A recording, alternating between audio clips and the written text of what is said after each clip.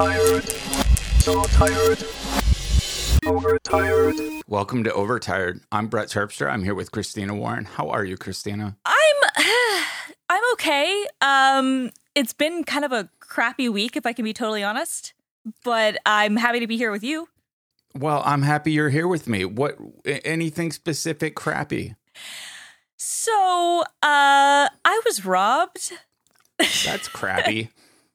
Yeah. So, okay. Like, my apartment wasn't broken into, meaning like my personal apartment wasn't broken into, but I live in, I think that it's fair to call it a luxury apartment building. I think that would be the appropriate way to define it. I think when you pay as much money in rent as we do, and you know, the way that it certainly sells itself on the website and the amenities that it offers and whatnot, I think that's how it would. Well, no, but this is important for the context. Sure. I think so it's because, for instance, if this had happened when I lived in New York City, when I lived in Brooklyn, I would not have been. I mean, I would be upset, but it wouldn't be the same sort of thing.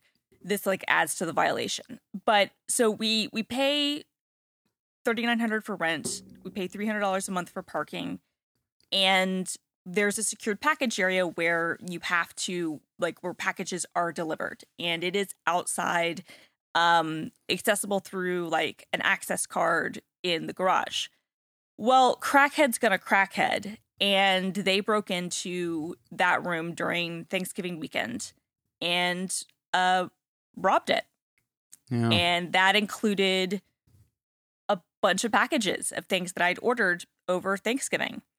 So I lost a PS5. I lost a very expensive pair of off-white sneakers. I lost a Switch that I bought for Grant for Christmas. I lost a bunch of other stuff. And all in all, it's been a very, very expensive process. And now I get to deal with police reports and insurance companies and whatnot. Oh, and incidentally, even though it is completely, in my opinion, the responsibility and the just absolute incompetency of the complex, they of course take no responsibility. Oh, well, that sucks.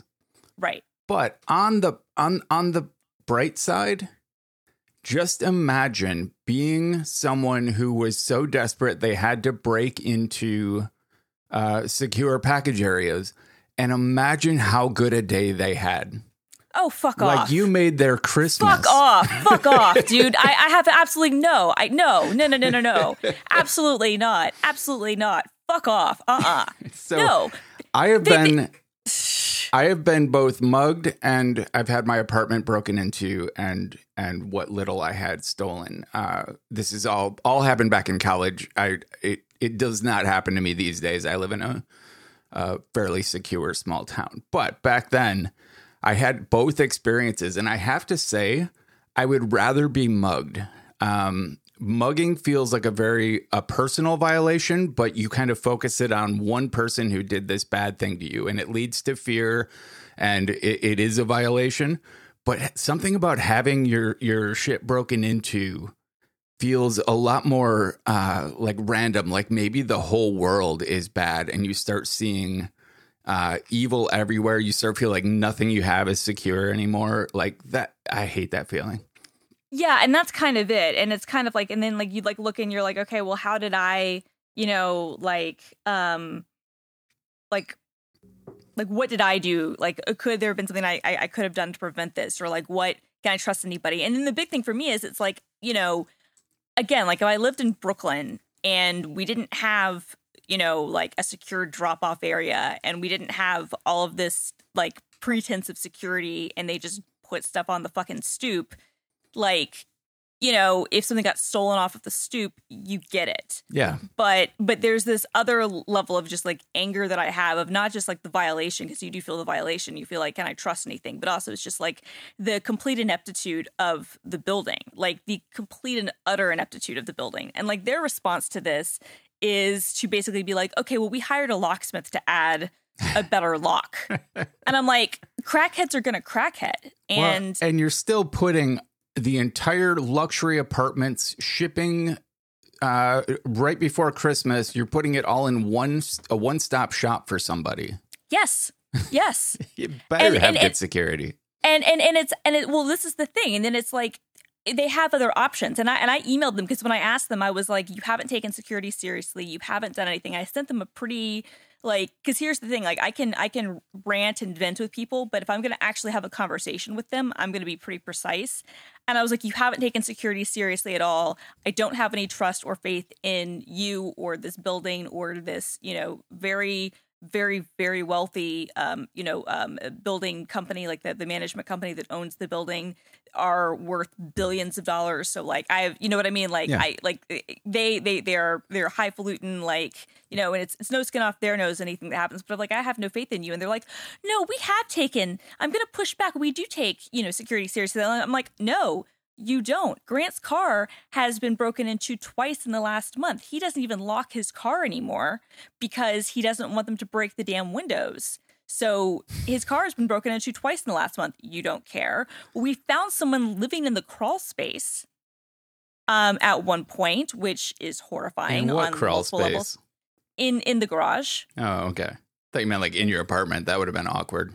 That would have been awkward, but still, I mean, it's in the building, where like people are breaking in and then potentially watching you and whatnot, and I have sympathy to a certain extent for the crackheads, but to be completely honest, my sympathy stops when you are like breaking into package rooms or cars and that sort of thing. Like that's when like I might be a bad person for that, but that's when I got the point where I'm like, yeah, I actually don't care anymore. You're like actively violating, where I live. Because then it's inconvenient for you. It's not super sympathetic until they take something from you. Well, I mean, the thing is it's like, it's not even about inconvenience. It's like you're actually committing a crime. Like, well, sure. But the whole point of sympathy is to look at what happened to make that person need to do that. A person who is gainfully employed or has their needs taken care of doesn't break into other people's stuff. I mean, hopefully, and I just be honest, like, I'm sorry that they're drug addicts. I'm also sorry that we don't have safety nets for them. That doesn't mean that I'm going to be like, yes, please, take all of my stuff. Yeah, no, I get that. Because the thing is like, yeah, because some people are like, oh, well, must be nice. You can, afford to deal with insurance and all this stuff. And I was like, okay, well, first of all, I work really hard for my money, like, and I work really hard for the things that I got. And also, it's not as if I buy all these things all the time. Some of these things were Christmas gifts, were, right. things for other people. The PS5, for instance, was for someone else. Well, this is prime time to be stealing packages right now. Absolutely. And so, but the response from the apartment complex was just like completely, to me, just insufficient. I was just like, no, you clearly don't take this stuff seriously. And when we had an old building manager, she actually had said, okay, because they offer these things where you can have these secured delivery lockers, where they're expensive, but they are installed in buildings and people have lockers, and then you have to enter in a code to access the package things. Yeah. And our old building manager had looked at getting them, and she was like, it would be about $40,000. And I'm thinking, I'm like, okay, so you charge a $10 a month surcharge to people living in the building. Like, fine. People would pay it, or I don't know, just a thought. You have a room on the inside of the lobby that you could be using for the package delivery room rather than having something outside detached, that's in the garage, which, we consistently have a problem with. And the fact is when they're trying to tell me with a straight face, oh, we care about security. And I'm like, Grant's car has been broken into twice in the last month. No, you don't. Like, if you cared about it, you would hire a security person to watch over the garage, which would be very expensive. But if you cared about it, that's what you would do. Like, if it would actually affect their bottom line at all, they would do it. And that's what bothers me, because it's like, again, if I lived in a building that cost less, that didn't sell itself as doing what it does, and that didn't have the sole delivery place be what it is, then I wouldn't be as angry at them. Like, I'm actually more angry at the building than I am at the crackhead. Like, sure. Honestly, like, to me, that I'm like a lot more frustrated with that. But the whole thing has just been anxiety ridden, and like, and then this is where I'm going to become insufferable a little bit. But like, yeah, even though this is maybe not the best way to deal with the pandemic, one of the ways I've been dealing with this whole thing has been by like with blatant consumerism. It's been like one of the only things that makes me feel like I have control over anything is to like get things for myself or for other people. And then when that's taken away too, it's like, well, you know, there's like nothing that I can do to like even feel slightly better, because I don't even have any trust that if I buy anything that I'm going to be able to actually get it, and that I won't literally just be flushing money down the toilet, which is not a good feeling. And I don't have any trust that this very expensive place that I live, like, you know, has my best interest at heart or anything. And then I do also think about things. I'm like, yeah, you know, if I didn't leave my apartment, if I actually went outside, like, would I feel safe that somebody wouldn't just be able to break in to, you know, the building and just go door to door and start, you know, robbing places? Yeah. So, oh my God, today's episode is brought to you by Headspace, which is great for, you know, finding comfort during a pandemic, but we're going to wait a couple minutes to do a Headspace ad. So do you want some good news? Do you want to cheer up? I do want some good news. I definitely want to cheer up. So listeners know that last week I was grieving the loss of, we had to put down a 9-month-old kitten, and that was tragic. Awful. Yeah. Absolutely. So we were going to take some time and emotionally recover and you know, see what happens. And then we get a call on Saturday night. A friend found a kitten, like a 2-month-old kitten in a cemetery on its own. And they asked if we would take him in to shelter until the Humane Society opened up on Monday. And I immediately was like, yeah, I would love to, even for a couple days, just have a kitten in the house. And they brought her over, and she's a long hair, which I had decided if we got another kitten that I wanted a long hair. And at first she was scared, and she was pancaking, like when they crouch close to the ground and walk on their stomach. So I thought it was a munchkin cat. Turns out she's normal legs when she kind of opened up, and now like we have her in her own room to kind of give our elder cat his territory. But when you go into that room, she runs up to greet you, so starts meowing. And if you lay down on the bed there, she'll run onto your chest and just start purring and rubbing up against you. And she plays so energetically, and it has been such a joy. Even if we don't keep her, it has been exactly what I needed for the last few days. Oh, I'm so glad. I'm so glad. So have you given her a name? I have. Well, actually, Elle named her. There's a book by Neil Gaiman called The Graveyard Book, in which a baby escapes a gruesome murder and he makes his way to the graveyard, where he is basically adopted by ghosts, and they name him Nobody, which is the name they use is Bod, short for Nobody. And because this kitten was found in the graveyard, we have named her Bod. That's perfect. I thought so. That's perfect. I love that. That's very good, Elle. Like, that's like fantastic. So you don't know if you're going to keep her yet, but for right now anyway, she's like exactly what you needed. I have not even called the Humane Society yet. To the extent we may hold on to her long enough that it ends up being a surrender situation, and we actually probably have to pay a fee to like get rid of her if we need to.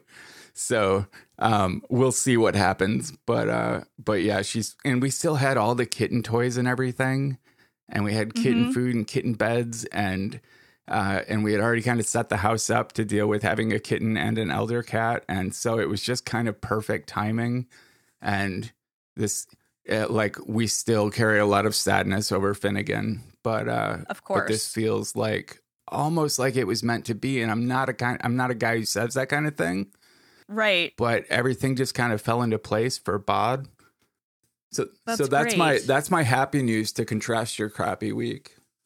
That's awesome. Well, that actually makes me really happy. I'm really happy to hear that, and I'm really happy that Bod is there, and look forward to hearing like what you guys decide.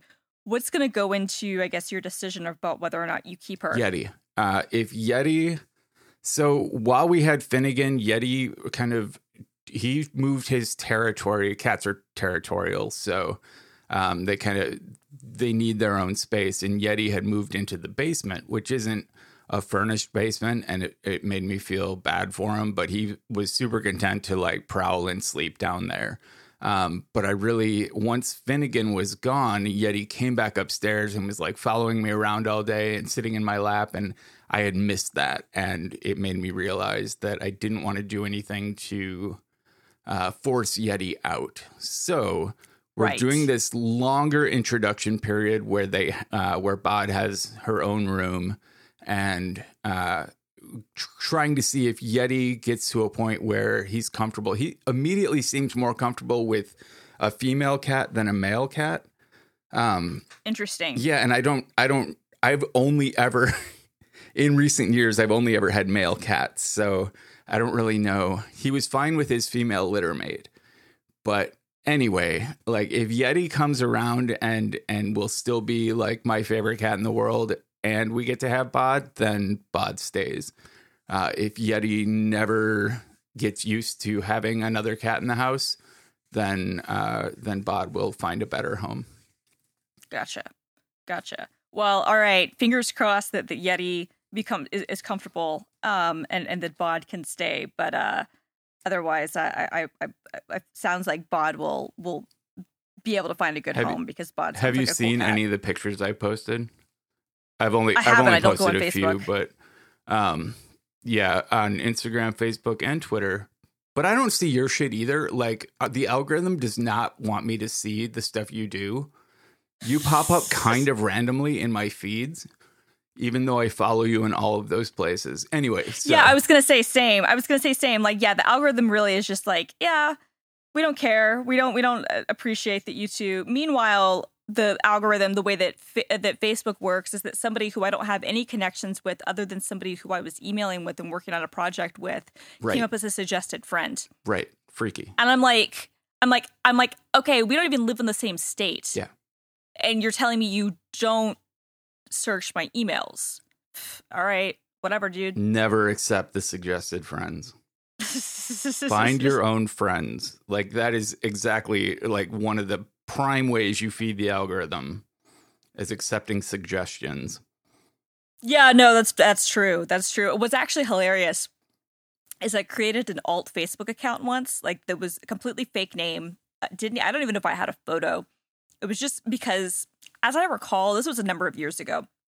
So I don't remember why I created it. I think that somebody like made you have a Facebook account if you wanted to leave a comment on something, and I didn't want to leave a comment under my actual name for whatever reason.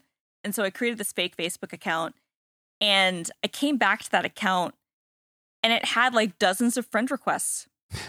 Not a real person, not a real thing, had like dozens of friend requests. And so I accepted them just because I was like, well, it's a burner account. Why not?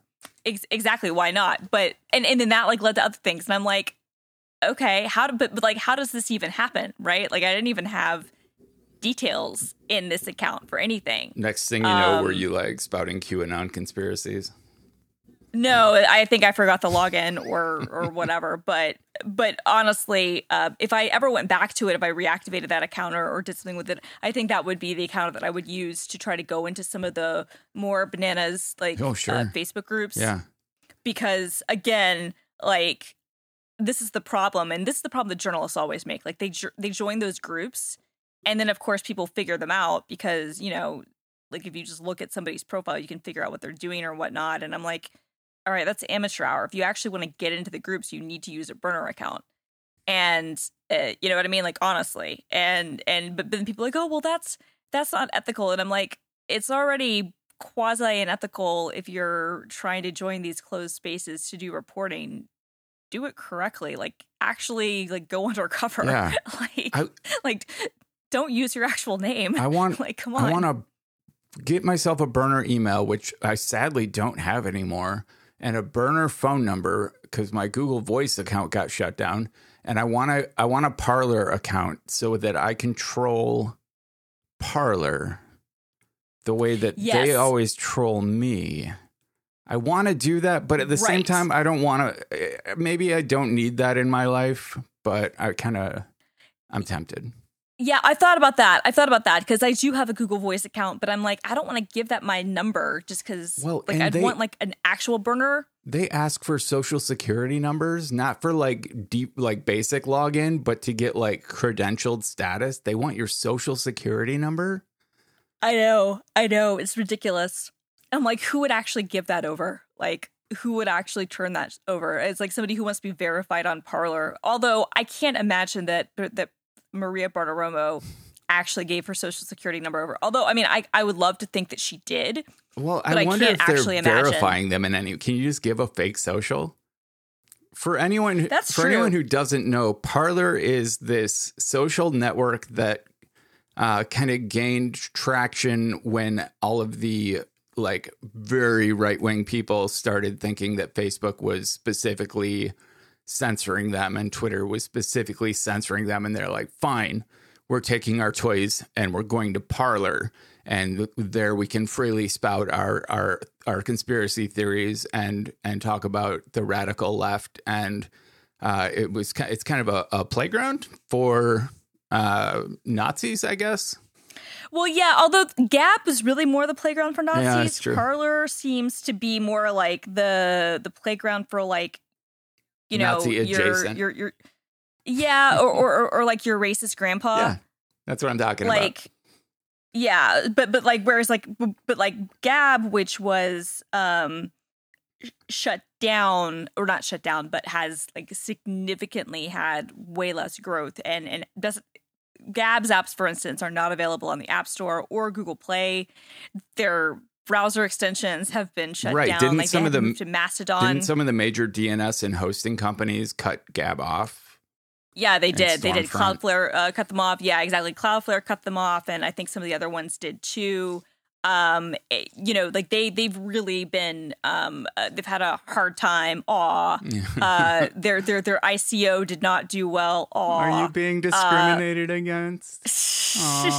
Well, I'm so sorry. What? Yeah, no, Gab is a shit show, and in part because a lot of the Charlottesville Nazis, like legit Nazis, were Gab users and were promoting that stuff all over Gab. And like Gab, for instance, like verified Weave. And then he got mad at Gab because they weren't hardcore enough for him, and he left. Like the whole thing was just disgusting. But Parler, like they will actively censor you if you're sane. But they won't, like if you use a lot of profanity or nudity or whatever. But they won't if, you know, you're all about spreading, you know, conspiracy theories. Misinformation. But I do imagine that Parler would be like, if you were trying to do some like very blatant Nazi shit, they'd be like, no. You said the quiet part loud. Tone it down. Right, exactly. Well, that's exactly it. Because again, it's your racist grandpa. It's not like, you know, a skinhead who's like being really like walking down the street and marching in, protest, you know, against democracy. Like, again, like if you say the quiet part out loud, then that's not cool. But as long as you kind of, you know, say all the dog whistle stuff, that's fine. But yeah, I've wanted to kind of play around with it, but I'm like, I don't even want to give them a Google Voice number, to be honest. Like, sure. And I have plenty of burner email accounts. Like that's not an issue. I wonder if but I don't even want to give them a Google Voice number. Yeah, I should see if they even text the number you give them or if they can verify through email. Anyway, we're not going to link any of this in the show notes. And if you're running to the show notes right now to check for links to any of these places, you're a horrible person, and we don't want you to listen to the show anymore. Fucking Nazis. Yeah. So, anyway, have you seen The Flight Attendant? I've seen the first episode. It was a 3-episode premiere. How have you only seen 1 episode? Because I had other stuff going on. And I was watching Saved by the Bell, which I have to admit I really enjoyed. Oh, yeah, God. It's really good. No, it's really good. No, it's not. It can't be. Yes. No, it actually is. I shit you not. It's actually really good. What if I never liked the original? You might still find the new one funny. So the creator, the showrunner, is a 30 Rock and Mindy Project alum, and a guy who was the creator of Zach Morris's Trash, the great YouTube series, is one of the staff writers. And it's self-aware, and it's good. It's really good. I'm really angry about it, actually, because it's really funny and good. I'm probably not even going to give it a chance. I mean, I'll put it in the show notes for people. Fine. I mean, that's fine. It's on Peacock. I get it. I might try to get it on my Plex so that you can watch it that way. Isn't Peacock free? Yeah, but I think they have some premium stuff, and so I don't know if this is one of those things that is free or is not free. I don't know, because I have Comcast cable, stupidly, which I need to cancel, and so I get Peacock through that. But so anyway, no, but like so anyway, the flight attendant. I did see like the first episode because I like her. I like Kaylee Cuoco. Yeah. She's good, and I'm like proud of her. I'm like, you never have to work again, like ever, and you're still doing stuff. Like, part of me just kind of expected her to go off with her horses and shit. Sure. And like, just because after how many seasons on The Big Bang? Wasn't that like right? It was like 12 or something. A lot of seasons. And like they were and they were getting like $2 million an episode at the end. Wow. And they were getting $1 million an episode for a while. So she, like, when I say she never has to work again, like, that's what I mean. Yeah. Like, from residuals alone, she would never have to work again. But I mean, they were the highest paid TV people for like the three of them or whatever for quite a long time. The other cast members were paid well, but not like that, Yeah. So you feel bad for Blossom a little bit. But Blossom's also kind of a weirdo, so you kind of don't. Like, she's one of those people who like is one of those like the children sleep in the same bed as the parents until they're like 15 types of people. Yeah, that's too bad. Yeah, I know. I was kind of disappointed in that too. I was like, damn, Blossom. But I'd really had higher hopes for you. But anyway, Kaylee is super good in this show. She is. She's playing an alcoholic flight attendant who witnesses, or like literally wakes up in bed next to someone who's dead, brutally murdered. And she plays this kind of frenzied alcoholic on the run from like a big conspiracy of some sort. And it's dramatic. It was billed as a comedic thriller. And I 4 episodes in, I can tell you absolutely it is not a comedy. So I went into it with expectations that were not met. But as far as a thriller goes, it's downright delicious. Okay, I will watch the rest of it that's available now, because I did like the first episode a lot. And I did know it was a thriller going into it because I saw some interviews she did, and I was like, oh, okay, this is actually an interesting kind of idea. I like this. So I will watch the rest of it. And I'm sorry to go back on this, but Saved by the Bell is really good. Okay. Maybe I'll give it 1 episode while I'm working on something else. I mean, the only thing I'm going to say that like really impressed me is that they have a trans character who is like kind of in the Lisa Turtle role. Like, she's like a cheerleader and she's rich and popular and kind of insufferable, but in like kind of an endearing way. And the way that they handle her character is awesome. And part of that was because they actually made the actress a producer and had her like be a consultant about how they would handle her storylines and stuff, which I thought was really cool. That is cool. Are you watching the new season of Big Mouth? No, it's on my list though, because I know that they recast the character that Jenny Slate had voiced. Yeah. And which is which makes a lot of sense and is cool. But no, I haven't seen that yet. But it is everything that made the first 2 seasons poignant and what do you want? Honest is like amped up in season 3. They like in the first 3 episodes they've covered like heavy periods They've covered impacted colons. They've covered trans coming out to like going to summer camp for the first time as a trans woman who was at the camp last year as a boy, and having to go through that kind of transition. And they've got the weird bisexual kid who has like sexual intercourse with pillows. Like they have a whole storyline with him and this like Lola. I don't know if you remember the character. She's like this super like she wants to be a Valley girl, but she's just like a butch, super giant. So they develop like a relationship, and it's disgusting. Like I don't watch it while you're eating dinner, but at the same time, it's super honest and real in a disgusting way. Awesome.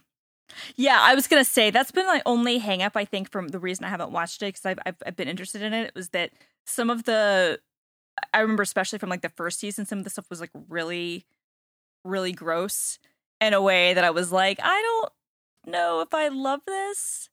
Like there's a lot of semen in that show, which there is. There is. This season seems to be a lot more about blood and shit. So, it's a trade-off. Wasn't there a Tool song about this? I'm sure there was. Maynard shit, blood, always and come comes on my through hands. That was a line. Prison sex? Prison. Yeah, I don't remember Tool very well. Anyway, you know what? Last year was pretty stressful for everybody. So, what if this year you had something to help you be less stressed and handle the ups and downs, everything from being robbed to finding adorable kittens that life throws at you? That's Headspace. That was kind of a segue. That was a really good read. That was a really good read. That was a really good throwback to everything we've been talking about. Yeah. Integration. Headspace is your daily dose of mindfulness in the form of guided meditations in an easy-to-use app. Headspace is the one and only meditation app advancing the field of mindfulness and meditation through clinically validated research. Headspace is backed by 25 published studies on its benefits, 600,000 five-star reviews, and over 60 million downloads. So, whatever the situation, Headspace can help you feel better. Even if you're feeling super overwhelmed right now, coming up to Christmas, Headspace has a 3-minute SOS meditation to get you stable and chilled for your day. For a mood-boosting workout, check out Headspace Move and check out the Wake Up, daily original content intended to inspire your day from the moment you wake up. Headspace's approach to mindfulness can reduce stress, improve sleep, boost focus, and increase your overall sense of well-being. I am still loving using the Focus soundtracks while I'm working. Something switched for me. I used to be able to listen to, as long as I couldn't understand the lyrics, I could listen to music. So like Atari Teenage Riot and black metal, I could listen to fine while I worked, but I can't anymore. And I've been working with silence, and these Focus soundtracks have been kind of the perfect in between for me. If you haven't tried them, Christina, you should. Okay, I definitely agree. And actually, it's funny because I hadn't even thought of this, but I was severely stressed yesterday, I bet. And I should have used Headspace. Yeah, honestly, 10 minutes of that, you would have been feeling fine. I mean, fine enough to call the insurance company. Yeah. Well, part of the stress was being on the phone with the insurance company. That is super anxiety inducing. Without a doubt. So actually, I'm not even joking. Like, I think this is going to be one of those things after we finish our episode that I'm going to be taking some time with Headspace. You deserve to feel happier, and Headspace is meditation made simple. Go to headspace.com/overtired. That's headspace.com/overtired for a 1-month trial with access to Headspace's full library of meditations for every situation. This is the best deal you'll find right now. So head to headspace.com/overtired today. And a big thanks to Headspace for sponsoring this amazingly eclectic ADHD sleep deprived show. So do you want to do some tech talk? Let's do some tech talk. Do you use Hootspot at all? That's like the search Yeah. plugin thing. Yeah. I think I've used it before, probably because I've read something on your blog about it. Yeah. I'm a huge fan. Like I use Spotlight all the time. And Same. I don't tend to have like deep folder systems because I just find everything with Spotlight. Whenever Spotlight fails me, and this is not an advertisement, I'm just a super happy user. Hootspot can always find the file I'm looking for. And they just came out with their 6.0 release. It'll be announced today. And we're publishing the same day we're recording, so this is super topical. Very cool. Very cool. So what's some of the new stuff with it? Because I'm going to probably need to upgrade. Well, so a while back, I think just one operating system ago, Apple Mail stopped being searchable. They changed the way that things were indexed. So now Hootspot 6 comes with an Apple Mail plugin. And I use MailMate, so this doesn't affect me as much. But I know that when I was using Mail, being able to search it with Spotlight was a big deal. So that's exciting. And do you remember tag clouds? Do you remember like WordPress tag clouds when you could like drill down into categories using a tag cloud? They added that to Hootspot. So you can, like, as a search comes up, you get a tag cloud of all the tags in that search, and you can drill down with it. Regular expression filters, you can filter your results based on a whole, like, over 100 criteria, but you can also use regular expressions to filter them by name, path, or folder, which is, for those of us who have real strong, possibly sexual attraction to regular expressions, this is super exciting. A friend / employer asked me today to write a regular expression to do something, and I'm super giddy about finishing up this podcast and editing it so I can get around to writing that regular expression. Not only me, but a select group of people. We should start a little club. Yeah, like the I do. I mean, I like regular expressions. Club. I mean, I like regular expressions. I don't know if they make me wet, but like, like you know what I mean? Like I don't think I get a whop from regexes, but I do like them. Okay. Yeah. So there's like, I'll link the release notes for this in the show notes. But if you use Spotlight, or even if you're like a Hootspot 5 user, the 6.0 release is super exciting. Check that out. I feel like it did sound like an ad read. Hootspot is not sponsoring us, but maybe they should. I mean, this is what I was going to say. I was going to be like, look, these are not ad reads, but maybe they should be. Like, Hootspot, like, hit us up, because there's clearly, like, that's what you could get. Although maybe you just kind of gave it away, but I mean, they could also get like a call to action. You know, they could have a coupon. I don't know. They get more of these, right? That's what I'm saying. Like on my blog, I handpick the sponsors. And occasionally I'll take someone who contacts me out of the blue that I've never worked with and run a spot for them after I've verified that what they're selling is legit. But for the most part, if I write about someone enough times, I reach out to them and ask for their support. And like, it's a complete full disclosure. There's a clear line between what is me writing about them and what is them paying for space. But like I've worked really hard to maintain a group of sponsors that I really truly do support. And I think that's entirely possible to pull off. Yeah, I think so. Yeah. So you want to hear my latest Big Sur problems? I do. I'm very excited to hear about this, because I've been kind of waiting, to be honest. There's this command line utility that comes with Mac OS called TextUtil. And it can do all kinds of conversions from like RTF to HTML or HTML to text and Word docs. And you can do like a bunch of cool conversions with it. And it is always accepted input via standard in. So in the middle of a script, if I have like a whole the content of a document stored in a variable. I can echo that in a shell statement out to TextUtil and retrieve the output from standard out. You with me so far? I am. In Big Sur, TextUtil no longer accepts standard input. So I have to actually write the content out to a temporary file, run the conversion on it, and then pull the content back in. That is breaking so many of my scripts. That's really frustrating and really annoying. And from what I understand, like if I remember correctly, because I knew about TextUtil, I don't think I've ever used it other than like people who've written it into scripts that I use or whatever. But the historical way that it has worked since like the beginning of time has been the way that you described, right? Before this change, pipe right? It in, pipe it out. Right, exactly. Like it hasn't been if you've needed to create a separate file and then pipe that in and then pipe out a different output.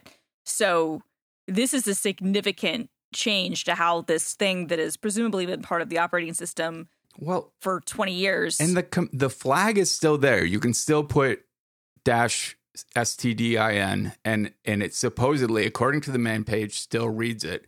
But every time you do it, it will say invalid format or give you some error that it does not make sense at all. No matter what you're passing it, even if you explicitly declare the format, it will still give you an error. So many of my scripts. Right.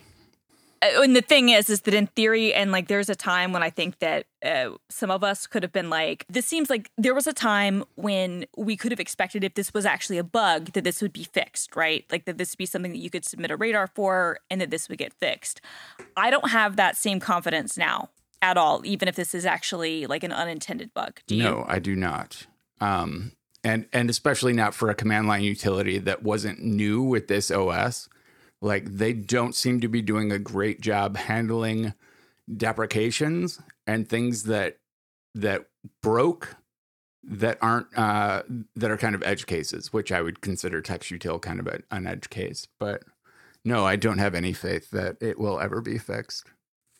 Yeah. Yeah, which is really disappointing, to be honest. And I think that, to me, is probably the most disappointing thing, is that there was a time when we could be like, okay, this thing that we've relied on and that, you know, our scripts are written around, there was an error, but it's going to be fixed. And now it's like, nope, now it's just not. And that's kind of what happened to Marked. Like, Marked is using a version of WebKit that is deprecated, and they made that very clear, but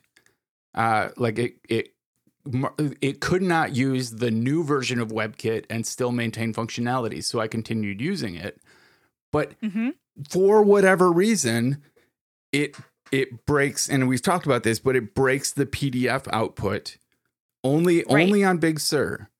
And it's the kind of thing like, how I don't even understand how it broke. Like how it's almost intentional that they crippled it. And I don't understand why. And they haven't responded to any of my forum posts. I haven't directly submitted a developer request about this, but I've gone through all the forums, radars, and all I've been told is that it's deprecated.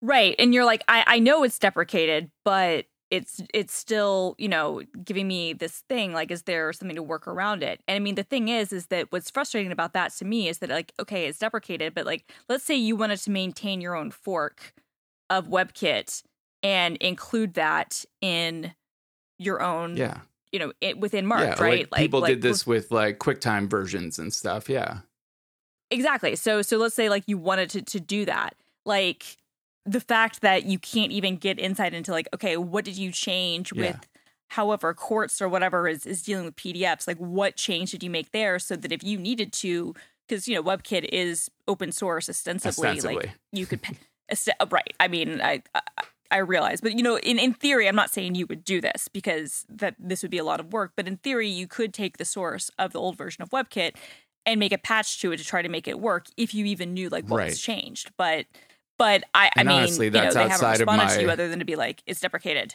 It's like beyond my skills to actually hack the WebKit source and figure out for this particular problem to figure out how to fix it.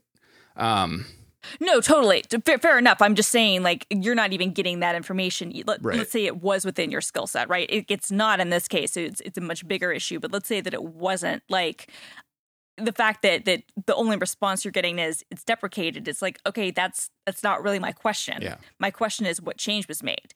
Like what's going on here. And then you're left to feel like, okay, well, this feels purposeful, which is weird. So, are you currently on Big Sur, or were you still holding off? No. Oh, I'm still holding off. I mean, I've got it on a VM.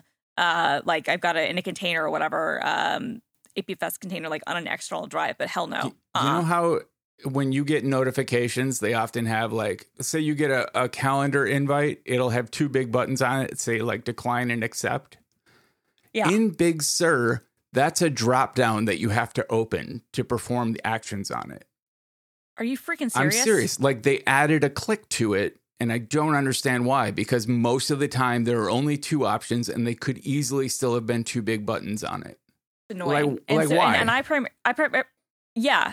Like that's really annoying, especially like that's just I'm not a big fan of this at all. And they did this thing with toolbars, like if you open up the preferences for an app, unless the app you can update this and add a toolbar style preference to a toolbar, but by default it puts the label, like if you're on the general tab of preferences, it takes up like 2 inches up, I'm going to say like 450 pixels of space to put the word general on the left, and then crams all of the icons to the right with an overflow menu.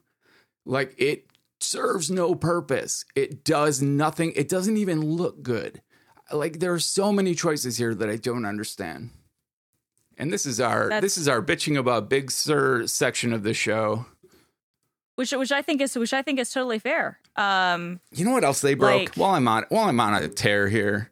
While you're on it, yeah, let's just continue talking about it. I have this app called Bunch that does like batch application launching. Like you can have a text file that makes it launch your podcasting apps, change your sound input and output, turn on Do Not Disturb.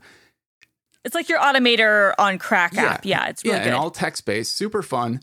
And Big Sur broke the Do Not Disturb. I can no longer programmatically access Do Not Disturb because they moved it into the control center, and I can no longer find where the preference is in the global preferences to turn it on. And it doesn't seem to be accessible any way other than maybe I can figure out using accessibility scripting to actually like fake a mouse click on it. But even that has eluded me thus far. And it like that I get why they moved Do Not Disturb into this like new kind of utility pop-up that's very much like iOS, where you have like your Wi-Fi, Bluetooth, AirDrop. Right. Like it's all in one little pop-up panel. That's cool. That I appreciate. But removing the ability to at all, and to be fair, to do it before required some like core foundation hacking. There was no API to do it, but it was possible to change the global preference plist and then force a reload of it. And it worked. And now it doesn't. And it's driving me nuts. That's annoying too. And I also see kind of in our notes that they did something with Ruby again. Well, yeah. So I haven't figured out what happened there.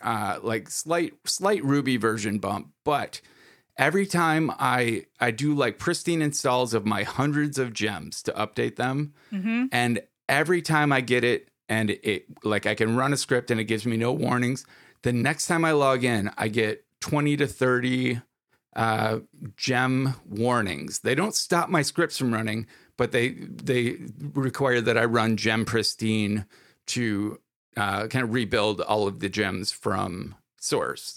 And I have not figured out how to actually make it stick. And there's no explanation for it. And it could be something with my own Ruby environment. I use RVM. I have like 4 different versions of Ruby running. But if I switch to use the system Ruby, I still have this problem and I can't track it down. Yeah, I was going to say to me that I mean, you're using RVM, so that it seems like you're doing the right thing. But like to me at this point, I kind of shifted a while ago. I don't know about you. I stopped using the system libraries. Yeah. And I just moved to Homebrew for everything Yeah. because I got to the point that I was like, I can't rely on any of these things. But because I write, so- I write so many scripts that I want to share. And I want Right. to share No, and them I with get that. people who have no other reason to run a version manager. So I always try Absolutely. to make it No. system compatible. No, and I agree with that. I was just, unfortunately, I think that increasingly that's going to become difficult for people who don't have some of that Well, insight because They're going to stop Like, bundling like they announced. I was going to say last year. they announced that. Yep, that's what I was saying. They announced they're not going to be bundling that stuff anymore, and I'm assuming you're going to have to run the similar thing that you do with like Xcode, tools now. Yeah, you'll have to do the command line like- install. Command line tools Yeah, and- installer. Exactly, and so which is, I think we even talked about this on a long ago episode of Overtired. Like, there's a certain irony there that like Windows now, if you type in like Python 3 in like the Windows command line, like it takes you to like there's a shim and it takes you to the App Store and installs like an official version of Python Wow. for you. Which is like it's weird to me that Windows is going in the opposite direction, whereas like Mac is making it harder for some of those things to be installed and to use. Like they're really kind of going out of their way to be like, nah, we don't care about built-in system libraries anymore. Whereas like Windows is weirdly for non-Windows libraries, like things like Python, like they're like, no, we're going to make it even easier for you to have this installed in a good way. Speaking of Windows command line, we promised to talk about Windows Terminal. Yes, But- we did. But first, we're going to nerd out about Remote HQ. Because we have two sponsors today, because that's how popular this show has become. We are a 2-sponsor show now. Fantastic. So Fantastic. we talked about Remote HQ previously. They empower teams to work together as if they were in the same room. And they do this with stuff like you can load up a shared web browser and it like runs in a VM and everyone can take turns controlling it, or you could try all controlling it at once. I've not had enough people to make that go disastrously wrong yet. But the idea is that you can take turns going through whatever kind of web-based application, or if you're sharing a web design even. Any website becomes instantly collaborative and multiple people can click, scroll, and type if I were to do the actual read. You can mix and match a bunch of different apps on the screen at any given time, and you can minimize them off to the sidebar. So you can have like Google Docs, Dropbox Share, Trello board, all while still being able to see video of your teammates. You can customize every room by adding more apps to it, and the layout is super flexible for every meeting's unique needs. Emphasize an important document, focus on faces, or just keep watch over it all. They just added session recordings, so when you set up your meeting room and you have all your apps ready and you're ready to start a presentation, you can record that, and all of your rooms that you have meetings in, you can have recordings for. And they've added mobile mode, so it's view only if you're on iOS, but you can at least attend meetings from your iPhone, which is pretty cool. You get a searchable digital trail, automatically capturing session output. Notes from every meeting are logged and saved to that specific event. And it's kind of a big deal. There's no software to download. Web-based, there's no need for any software to be installed on all of your end users' Macs. So everyone in your meeting just needs a web browser. And it can't perform any malicious actions on your computer. The meeting rooms can be locked and used by authenticated users only, which is more secure than having a single password for the meeting. And with app persistence, you can easily save your page layouts and save your work across recurring meetings. Simply toggle a switch and you can automatically carry over content from one meeting to the next, so you can immediately pick up where you left off. So if you want to check this out, head to remotehq.co/overtired for a free 30-day trial. And when you're ready to launch, use the code OVERTIRED and get the next 3 months for free. I highly recommend that anyone who is maybe disillusioned with Slack, wants a simple and powerful meeting a method for meeting with all of their employees or coworkers, check out Remote HQ. For sure. I didn't involve you in that read at all. That's okay. We're almost at time, and I really wanted to hear you talk about Windows Terminal. Yeah. So Windows Terminal, it launched at, or was officially announced at Microsoft Build 2018, I guess, and it officially launched at Build, I guess, 2019. I want to say. Anyway, it's been out for it was kind of in beta. I think it's at like version 1.5 now, but it's been out for a couple of years now.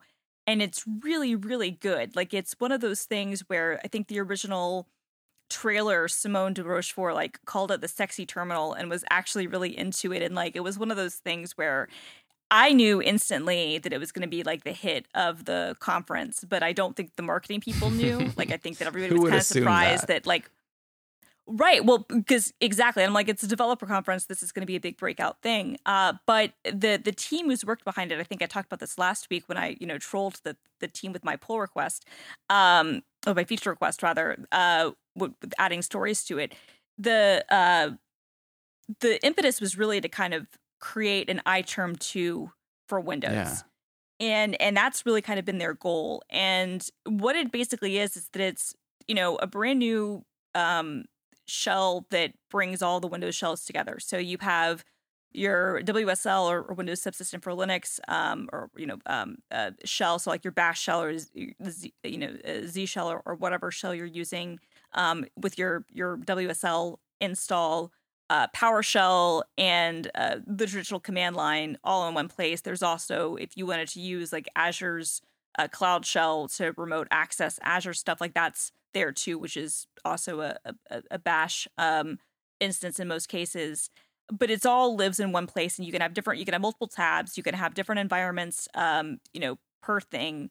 There are a lot of different settings you can kind of get in on, and they've really kind of going out of their way to make it as flexible as possible, and it's really awesome, I have to say. Like, it's become my favorite way to deal with anything from the command line from a Windows perspective, because you don't have to, because with WSL you don't have to deal with Cygwin or anything like that. You can have like your Bash utilities and all of your Linux stuff, but also interface with your Windows stuff too. So if you're in a Windows app like Visual Studio Code, you can use the remote extension to be accessing everything from the WSL side and actually be using the native Windows app, but be using Bash commands to and utilities to deal with any of your Linux server stuff, all in like the same interface. So I don't know, I'm a huge fan of Windows Terminal. It's really kind of opened up my eyes to like, you can tell that people are, I mean, I don't know if I could ever make Windows my full-time operating system, but this is one of those things that definitely, I think, makes it a lot more palatable for a lot more people. And they have various modes where if you want to have tiled mode, for instance, to, and different themes for different shells or different profiles, you can do that. You can have custom actions if you want to, so if you have, like, if you want a specific keyboard shortcut, you can change it to whatever you prefer. They use like GPU accelerated text rendering, so the text stuff looks really good. Background image support if you want to make things look really sexy and really like pimp things out. I'm a big fan. Nice. I remember the terminals I used to run in Linux back in the 90s. Those background images were a big deal.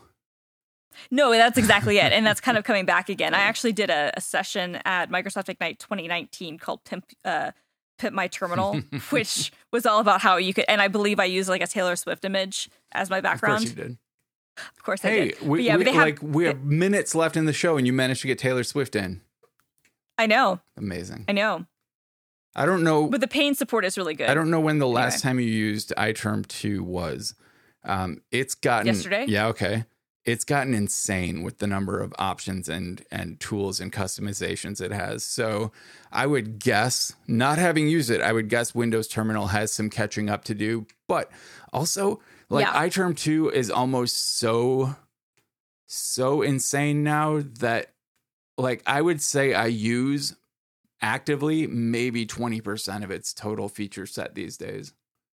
Right. I'm the same way. And it does have some catching up to do for some of that stuff, but the fact that it is like, again, like that's their goal, right? Like it's not like they're saying we're going to be, as good as this. They're more like this is what we're aspiring towards, I think is a good thing. I can have iTerm 2 switch my like color theme and change background color when it detects that I've SSH'd into different servers. So I can have a different color for every server I'm currently SSH'd into, and that's nuts. Yeah, I agree. There's also, I think we might have talked about this at one point, but they did create a new font that's open source, but specifically for the terminal called Cascadia Code. Oh. Which is a really, really good monospaced font. I do love a good monospace font. And they have a version with both ligatures and without. Nice. And and that's pretty cool. They also like basically, made it easy so that if you want to add like the power line, stuff to it, you can. So like the code ligature, the code variant has ligatures, and then the mono variant doesn't have them, but it's open source and it's really nice. I also love a good monospace font, but they created a font specifically for the terminal. What's it called again? But it's also open source. Cascadia. All right. I will both link that and download it. That sounds exciting. Have you ever seen a font called Atkinson Hyperlegible? No, I haven't. I'll link that one as well. It is a very kind of basic looking font designed like with dyslexia in mind, but not like what is that? There's a Open Dyslexic like that one. That one's a funny looking font designed to like keep your eye weighted to the line itself. But this one is just a super, like the way they shaped all the letters and everything is designed to be what, like it says, hyper legible. We've embedded it in NB Ultra as a default font now because we like it so much. That's awesome. I love good. I mean, we could talk about programming fonts all day. Honestly, that could be a whole show. I'm still into JetBrains. JetBrains Mono. That's my JetBrains Mono is really good. I like JetBrains Mono. I like Cascadia a lot. I obviously like Operator, the Hoefler font that I paid way too much money for. But I like that one a lot. Yeah. That one costs some money. Yeah, it does. I actually, I probably shouldn't admit this. I think I split the cost with someone. I think that we like split the license fee. I think that's fair. I mean, like, I'm not using it in like creating anything. Right. You know what I mean? Like, I'm not using it in any of my graphic designs or anything. It's like I'm using this in my text editor or my terminal. Like, come on. Yeah. I can't see them complaining about that. Yeah, there's another good one called Dank Mono, which I think also costs money, but it's like $9, so it's not a lot. Yeah. All right. Well, it looks like our show notes are going to be half mono fonts. So again, it could be a whole episode of a show. It could be. Maybe we should avoid that because talking about monospaced fonts probably doesn't make great radio. Unless you can have like really flowery descriptions of monospaced fonts. Yeah, no, it doesn't really make good radio. You're right. I mean, I bet somebody could make it work. Like Ira Glass could make it work, but if you could do it like Wine Snobs style and talk about like it has notes of this and the aftertaste and and hints of this. Mm-hmm. Yeah. Well, I'll see what I can do. Okay. All right. Well, thanks to our sponsors this week, and Christina, I'm really sorry about your robbery. Thank you, and I'm very happy about BOD. That makes me really happy. Yeah. Stay tuned for more pictures. I definitely will. All right, Brett. We'll get some sleep. Get some sleep, Christina. The system is going down now.